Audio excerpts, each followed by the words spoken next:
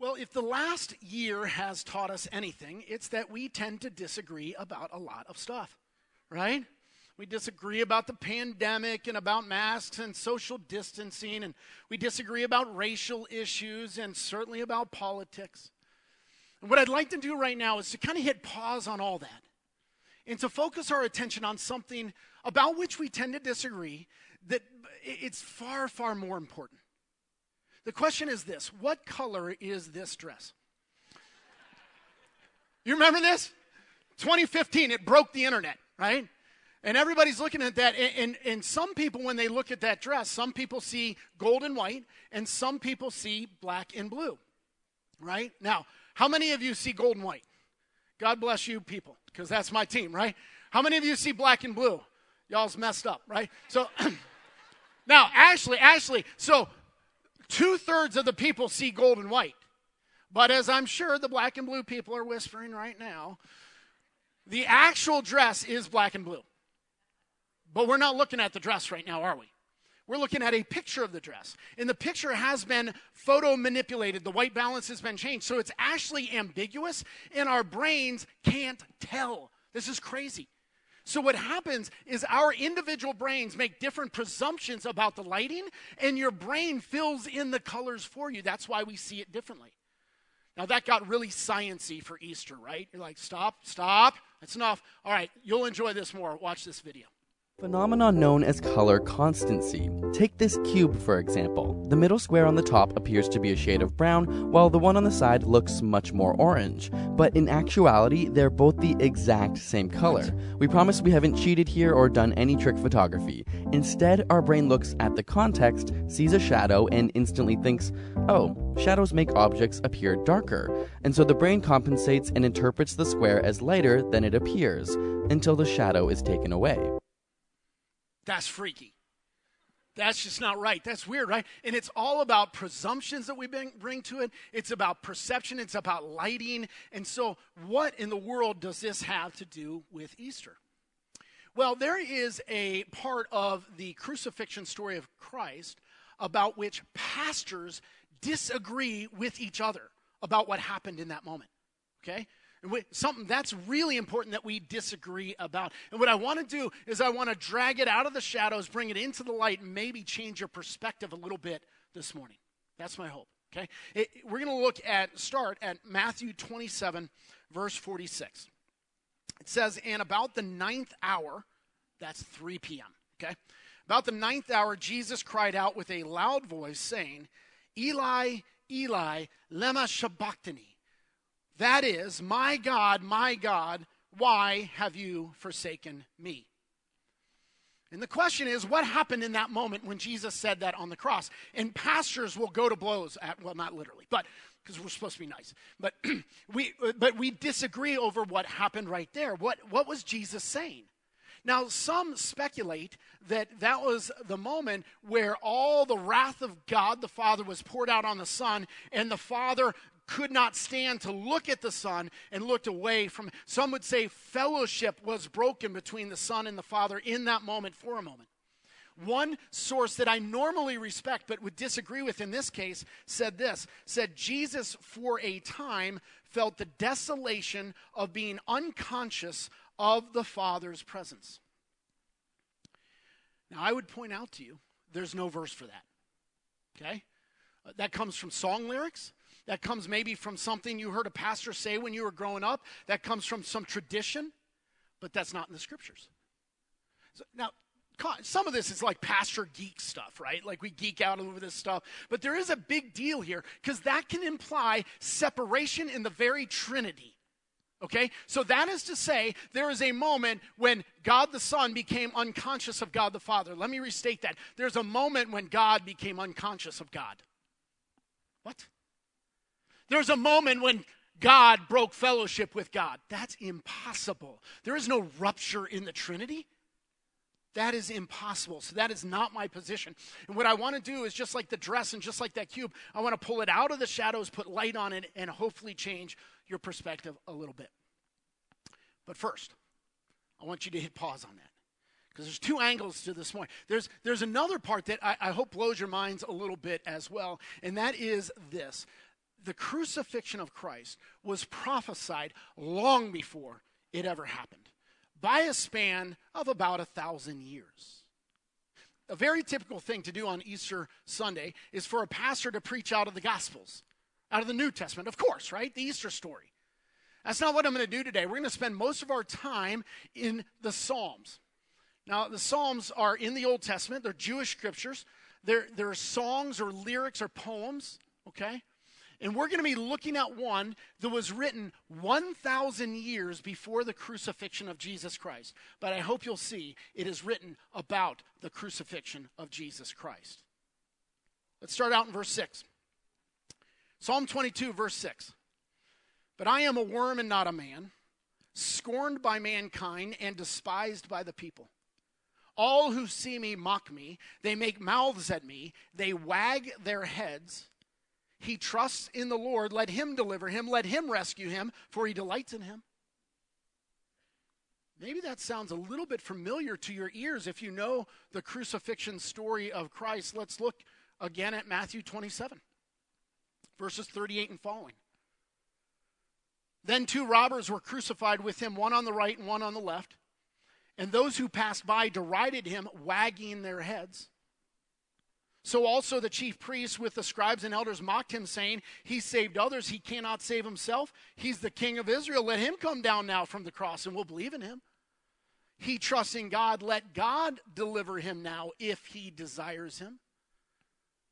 That's almost verbatim from Psalm 22. That's crazy. I think it's talking about the crucifixion of Christ 1,000 years before it happened. Now, I grant you, so far, it's not very convincing, right? I get that. Let's keep looking at it. Verse 11. It says, be not far from me, for trouble is near, and there is none to help. Many bulls encompass me, strong bulls of Bashan surround me. They open wide their mouths at me, like a ravening and roaring lion. I am poured out like water, and all my bones are out of joint. My heart is like wax, it is melted within my breast. My strength is dried up like a potsherd, and my tongue sticks to my jaws. You lay me in the dust of death. Now let me walk you through that because it's starting to become a little bit more clear. At first it says that this guy who is experiencing this death is all alone. Now if you remember the story of Jesus, at his arrest, all his followers abandoned him and scattered. And Jesus went to the cross and he was all alone, except that he was surrounded by people who wanted his destruction, just like Psalm 22 says right there. And then it says he was poured out like water. How does a human body get poured out like water? We bleed. Right? And Jesus, he experienced a Roman scourging or a flogging, and what that would have done is just ripped his body open. He is bleeding, like water's just running out. And then it says this, my bones are out of joint. One of the things that happens during crucifixion is the dislocation of both the shoulders and the elbows. Arms, post-crucifixion, end up 6 inches longer. But you don't care because you're dead. Right? But nonetheless, there's this dislocation that happens. My bones are out of joint. Now, this is interesting to note. King David is the one that wrote Psalm 22. There is nothing recorded in his life that was at all like this, where his bones were out of joint. Nothing. David is writing about some other event. And then it says, my heart melted like wax. What is that about? Well, one medical doctor writes and teaches about crucifixion, the crucifixion of Christ. And the doctor points out that one of the things that happens, you basically die by slow suffocation, okay?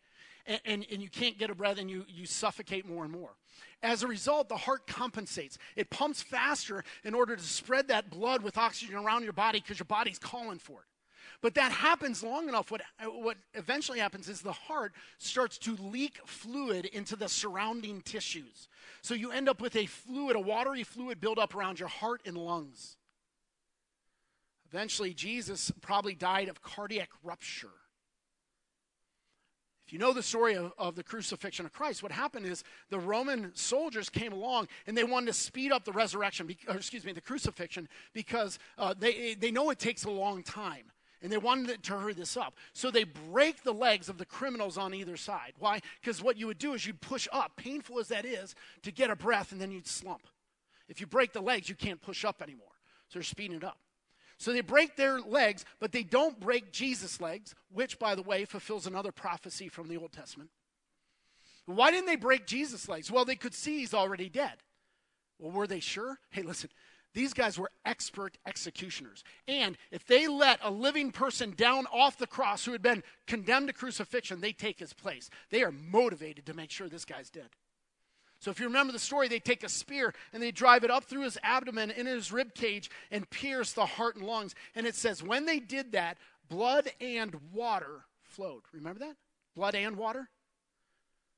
That's because he's experienced that. It's almost as if his heart melted like wax within his breast. That's what's going on right there. It says, my tongue sticks to my jaws. Remember, Jesus said on the cross, I am thirsty. He's thirsty. And then it says, you lay me in the dust of death. This guy is dying. He's dying. But here's a question. What is the manner of his death? What is causing his death? Are you ready for this? Buckle in. Psalm 22, verse 16. For dogs encompass me, a company of evildoers encircles me. They have pierced my hands and feet. I can count all my bones. They stare and gloat over me. They divide my garments among them. For my clothing they cast lots. Now, if you know the crucifixion story, you know the soldiers cast lots. That's almost like rolling dice to make a decision. And big pieces of fabric were valuable. Who gets it? Let's roll dice. Let's cast lots for it. That happened to Jesus, but it's right there in Psalm 22. It says, I can count all my bones. Because of that Roman flogging, it would tear flesh from bone. Bones would be exposed. And then please, people of God, tell me it was not lost on you. Look at this. They have pierced my hands and feet. This person is dying with his hands and feet pierced. But there's something you got to know to understand how profound that is. The Romans perfected crucifixion to a high art, a horrible, terrible art of torturous death. But the Romans did not invent it. Crucifixion was invented by the Persians, actually. And it would have been 400 years later that the Romans crucified Jesus. But from the Persians inventing it, you got to go 600 years into the past. Here's what I'm telling you right now. That was written about somebody dying with his hands and feet pierced 600 years before crucifixion ever occurred to the mind of man. How does that happen? How does that happen? 600 years, 400 years, 1,000 years. Psalm 22 is written 1,000 years before the crucifixion of Jesus Christ, and it mirrors it. It is crazy, but I'll tell you what, it's not over. It's not over. Let's continue in verse 26.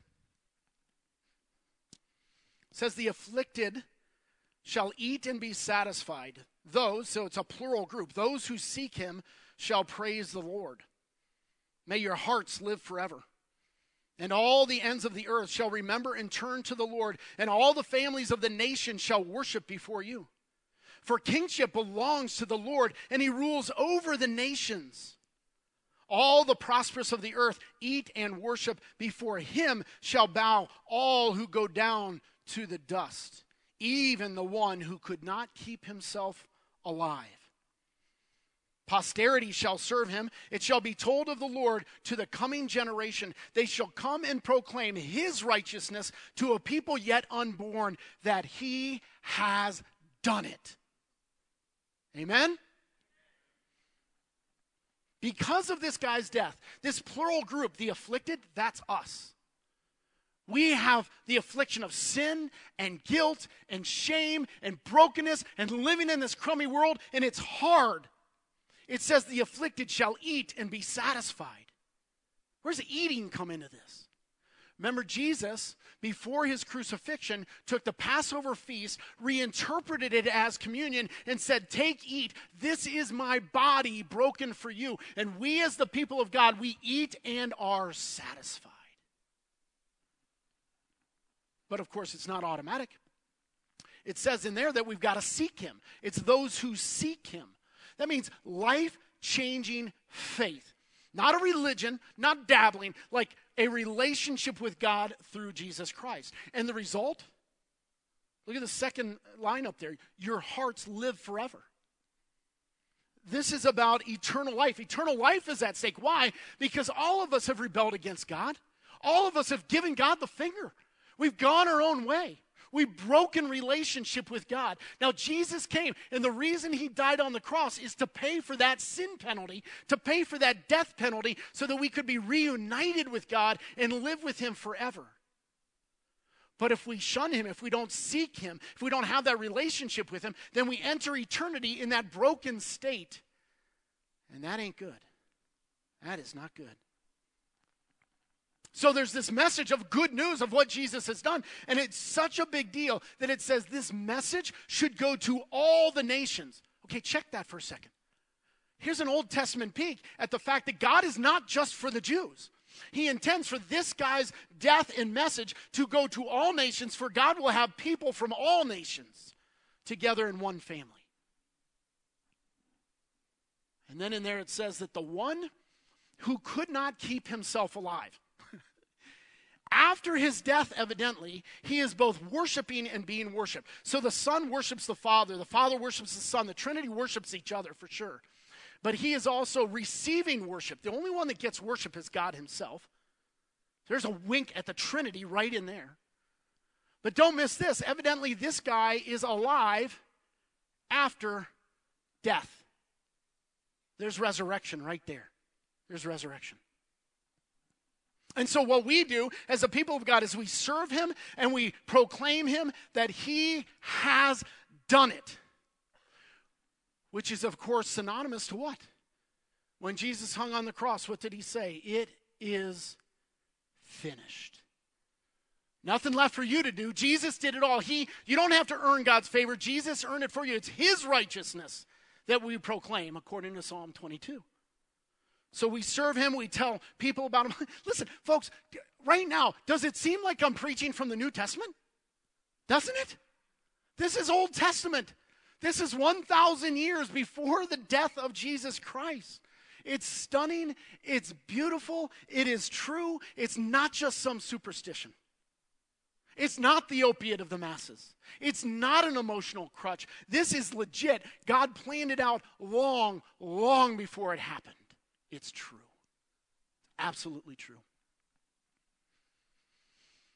Now at Easter, I imagine there are folks here that don't normally come to church. I want to speak to you for a second. I want you to know I am so glad you're here. Thanks for coming. Thanks for coming. Some of you come like 1 to 3 times a year. It's like Christmas, Easter, and maybe Mother's Day. That's on the bubble. Depends how much guilt mom has on you, right? So 1 to 3 times. And you probably think that it's my job as a pastor that I want to kind of twist your arm and get you 52 days a year. And that could not be further from the truth. Because all that is empty and vain religion. I don't want you to experience God 1 to 3 times a year. I don't want you to experience God 52 times a year. I want you to experience God 365 days a year. I want you to enter a relationship with him. This stuff is true. There's predictive prophecy. It's mind-blowing. I want you to engage with God. I want you to eat and be satisfied. He's real. He's true. He endured the cross for you. And I want you to experience that. But that's not the only thing I'm gunning for this morning. Listen, there's a whole nother part to Psalm 22 that I'm really, really excited to show you. Are you ready for this? Okay, maybe you caught that I started at verse 6. Let me show you verse 1. My God, why have you forsaken me? There it is. Why are you so far from saving me from the words of my groaning? Now, wait, doesn't that sound familiar? right? That's precisely what Jesus said as he hung on the cross. Was that the moment that the Trinity was torn asunder? No, not at all. Nope. Listen, Jesus, when he hangs on the cross, he's not at a loss. He's not hanging there saying, Father, what's going on here? I didn't sign up for this. That's not what Jesus is saying. Before he was arrested, he's in the Garden of Gethsemane. Maybe you remember, he's sweating blood. He's praying so much. He's considering figuratively taking the cup of God's wrath towards all human sin. And he's like, Father, if this cup could pass from me, like if there's another way, I'm in. And then he says, but not as I will, but as you will. And he takes that cup and drinks it to the last. About that, the great Puritan preacher Jonathan Edwards had this to say. Christ was going to be cast into a dreadful furnace of wrath, and it was not proper that he should plunge himself into it blindfolded, as not knowing how dreadful the furnace was. Therefore God brought him and set him at the mouth of the furnace, that he might look in and stand and view its fierce and raging flames, and might see where he was going, and might voluntarily enter into it and bear it for sinners, as knowing what it was. But when he took that cup, then knowing what was in it, so was his love to us infinitely the more wonderful, and so was his obedience to the Father infinitely the more perfect. See, when you consider what Jesus was saying on the cross when he said, my God, why have you forsaken me? You got to be really careful, because you don't want to imply that the Father tricked the Son into it. Right? And so Jesus is freaking out, saying, God, where'd you go? Why are you forsaking me? I didn't sign up for this. That's not what happened. So then why did Jesus say that on the cross? It is my firm belief that Jesus is intentionally quoting Psalm 22. Remember, Jesus is the Word of God. Nobody knows the Word of God more than Jesus. Jesus is the divine inspiration behind the Bible. He knows Psalm 22. He is quoting Psalm 22. Well, you'd say, wait a minute. Why didn't he quote the whole thing? People. He's being crucified. Well, you cut him some slack, right? Like when you're being crucified, you're not chatty Cathy. Right? You get really efficient with your words. You use shorthand. And that was a common way in shorthand to refer to a whole psalm by just quoting the first line. And so there Jesus is drawing our attention to Psalm 22. He's saying, go read it. It was written 1,000 years ago, but it's happening right now, right in this moment, right before you. He's saying, I am the Messiah. It's all about me. I'm dying for you. Will you trust me? Will you trust me? And I believe in that moment, the Father is smitten with the Son. The Father, Son, and Holy Spirit planned this out together long ago. And there's the Son accomplishing the gospel, which brings glory to the triune God. And the Father smitten with the Son, and the Son smitten with the Father. That's what the Trinity is like. Which, again, is a bunch of pastor geek stuff on theology. I get that. But how does this apply to us? How's this come home to us? I think we can relate to this. Look at that first line again. My God, why have you forsaken me? Why are you so far from saving me from the words of my groaning? Let me ask you, can you relate to that? I know I can. Feels that way sometimes, doesn't it? Like we experience the pain of this fallen, sinful, broken world, and we cry out to God, we groan to God, and it seems like he's not saving us, like he's abandoning us, like he's forsaking us. And I'll tell you what, if you interpret what Jesus said on the cross as the Father forsaking the Son, if God the Father would forsake God the Son, he sure as heck would forsake your sorry soul. But that's not the kind of God he is. Like the dress in the cube, I want to pull it out of the shadows and put light on it so we see it correctly. You see, typical of any of the Psalms is to start out the Psalm with a very real, raw human emotion. Now, we are given over to being fake Christians. We come in here, hey, how you doing? Oh, it's great. Praise Jesus and all that, right? But what the Psalms do is they're raw and they're real. They're like, this is the stuff I would never admit to my pastor, but this is how I feel right now. I feel like God's forsaken me.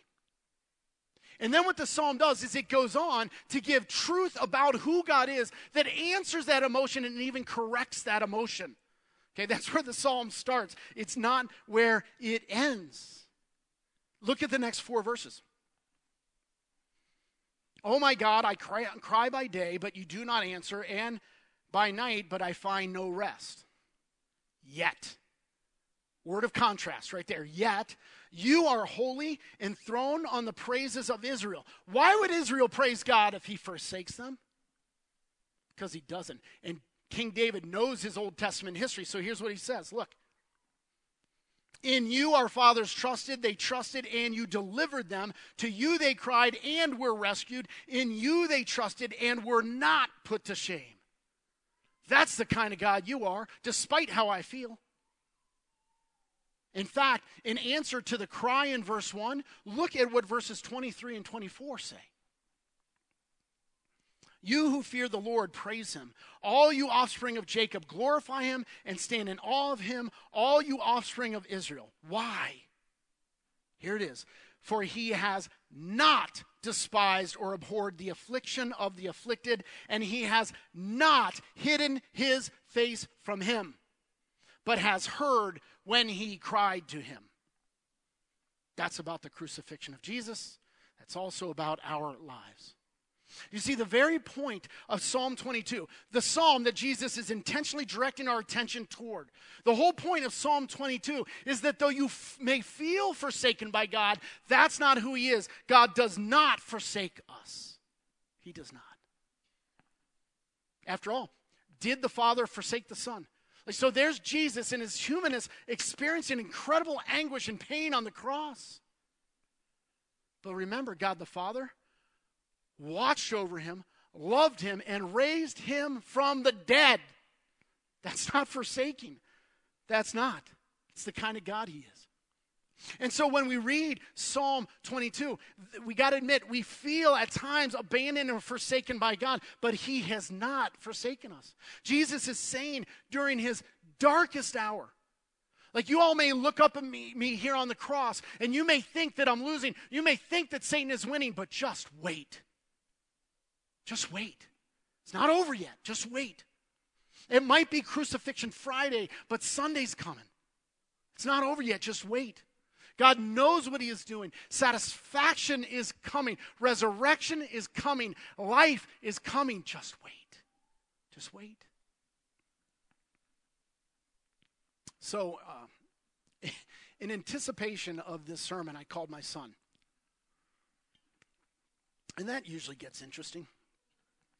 So Caleb's 21, and I called him up, and I said, hey, son, I need to know, like, when you were growing up, what was something that I did in your life that you just hated and you didn't like at the time, but now that you're 21, you, like, kind of get it, and you're okay with it? And that boy did not take a breath.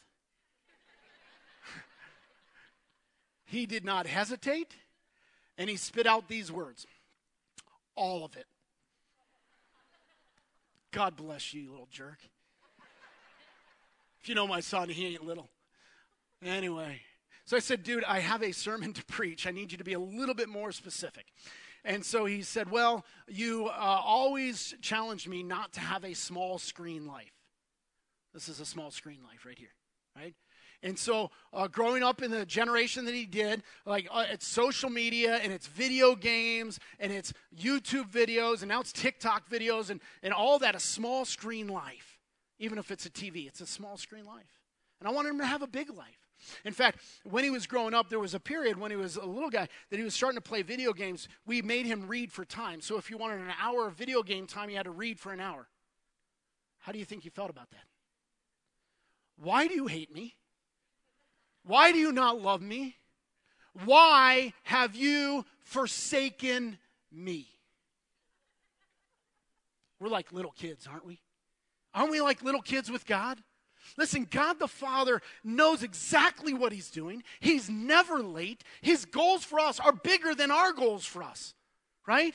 And he knows what he's up to. He does not turn away from us. He does not forsake us. And so what about you?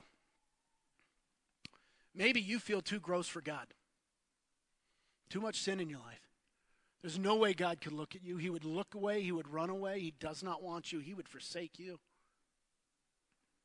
Or maybe life just hurts, and God isn't doing what you want him to do, and you're wondering, has he abandoned me?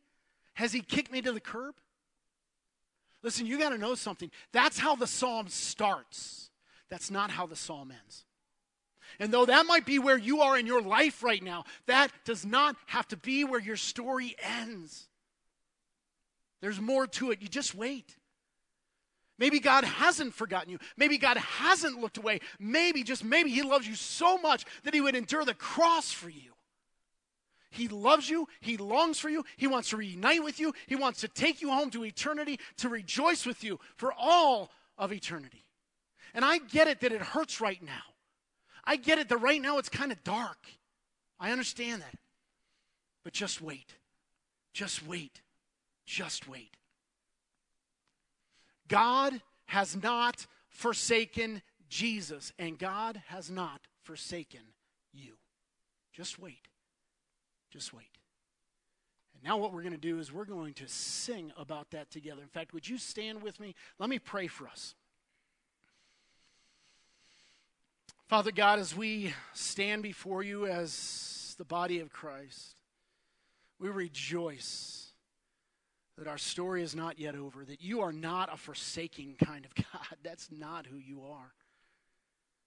Father, we admit before you there's nothing in us that earns it. It's not our righteousness that gets proclaimed. Jesus Christ, he has done it. It is finished. And all glory goes to him and all worship goes to him. Thank you so much for that grace. I pray that you would suck all of us, not into a religion, but into a wild, life-changing faith relationship with you. And that right now we would respond to that through song. Stir our hearts, Lord, please. I pray in Christ's name. Amen.